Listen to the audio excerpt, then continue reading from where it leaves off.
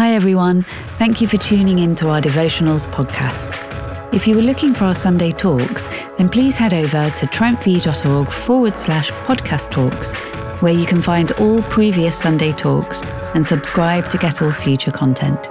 Today's reading is Philippians chapter 1, verses 1 to 11.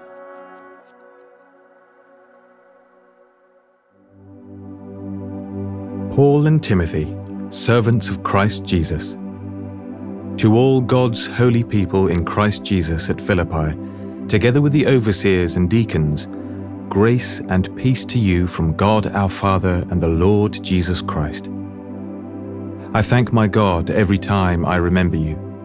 In all my prayers for all of you, I always pray with joy because of your partnership in the gospel from the first day until now, being confident of this, that he who began a good work in you will carry it on to completion until the day of Christ Jesus. It is right for me to feel this way about all of you, since I have you in my heart, and whether I am in chains or defending and confirming the gospel, all of you share in God's grace with me. God can testify how I long for all of you with the affection of Christ Jesus.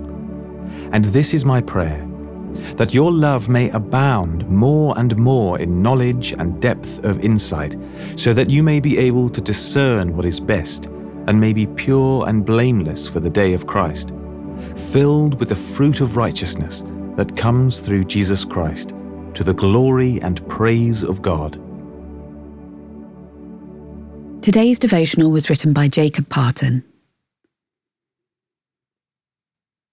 Paul addresses his letter to the church community in the city of Philippi, a Roman colony located in northern Greece. He planted the Philippian church about a decade before, see Acts 16. Now he is imprisoned for telling others about Jesus and writes to thank his friends for their emotional and financial support, along with instructing them on how to live lives for Jesus in an alienated and hostile world. Paul clearly has a deep affection for the Philippians. He speaks God's grace and peace over them, tells them that he consistently thanks God for them and that he prays on their behalf. These prayers are marked by joy, an emphasis that Paul will return to throughout the letter. This is remarkable because of Paul's current situation of suffering.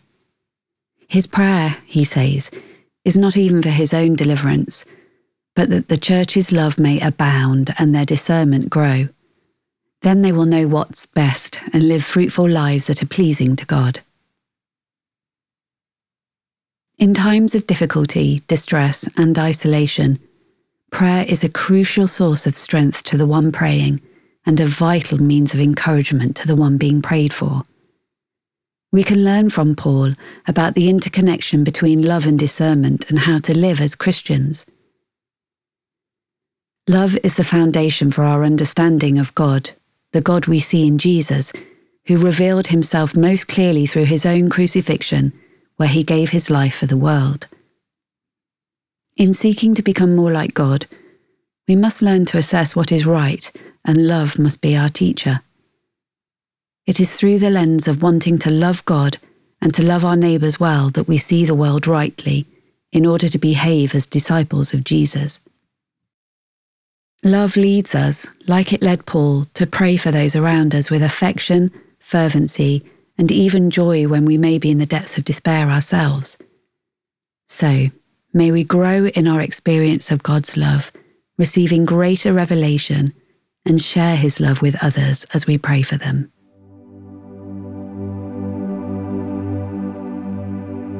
Welcome the presence of the Holy Spirit and allow him to fill you afresh with God's love.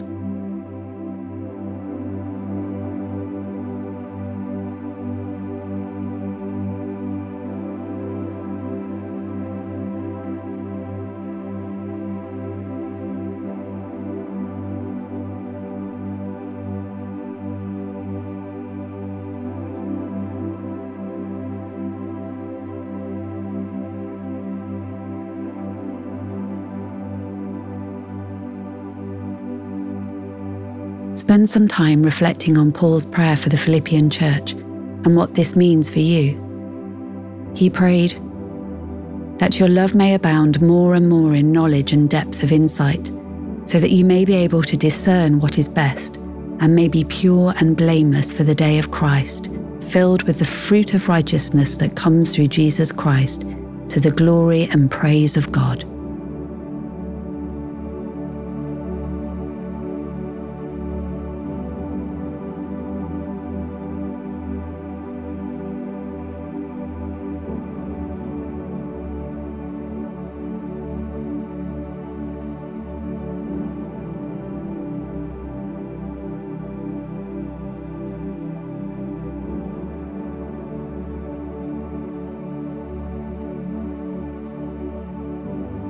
Ask the Spirit to bring people to your mind that you need to pray for today.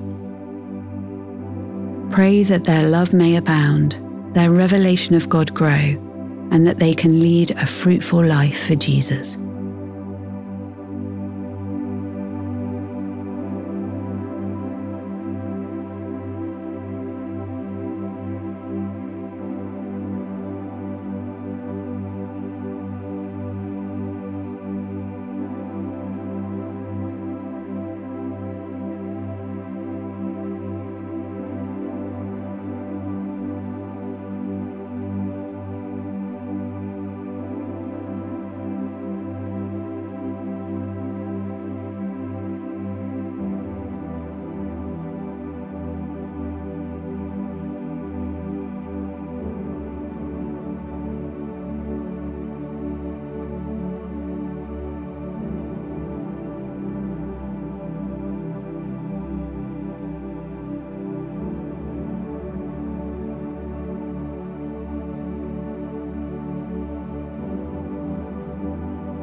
Lord Jesus, you have shown us true love through giving your life for us.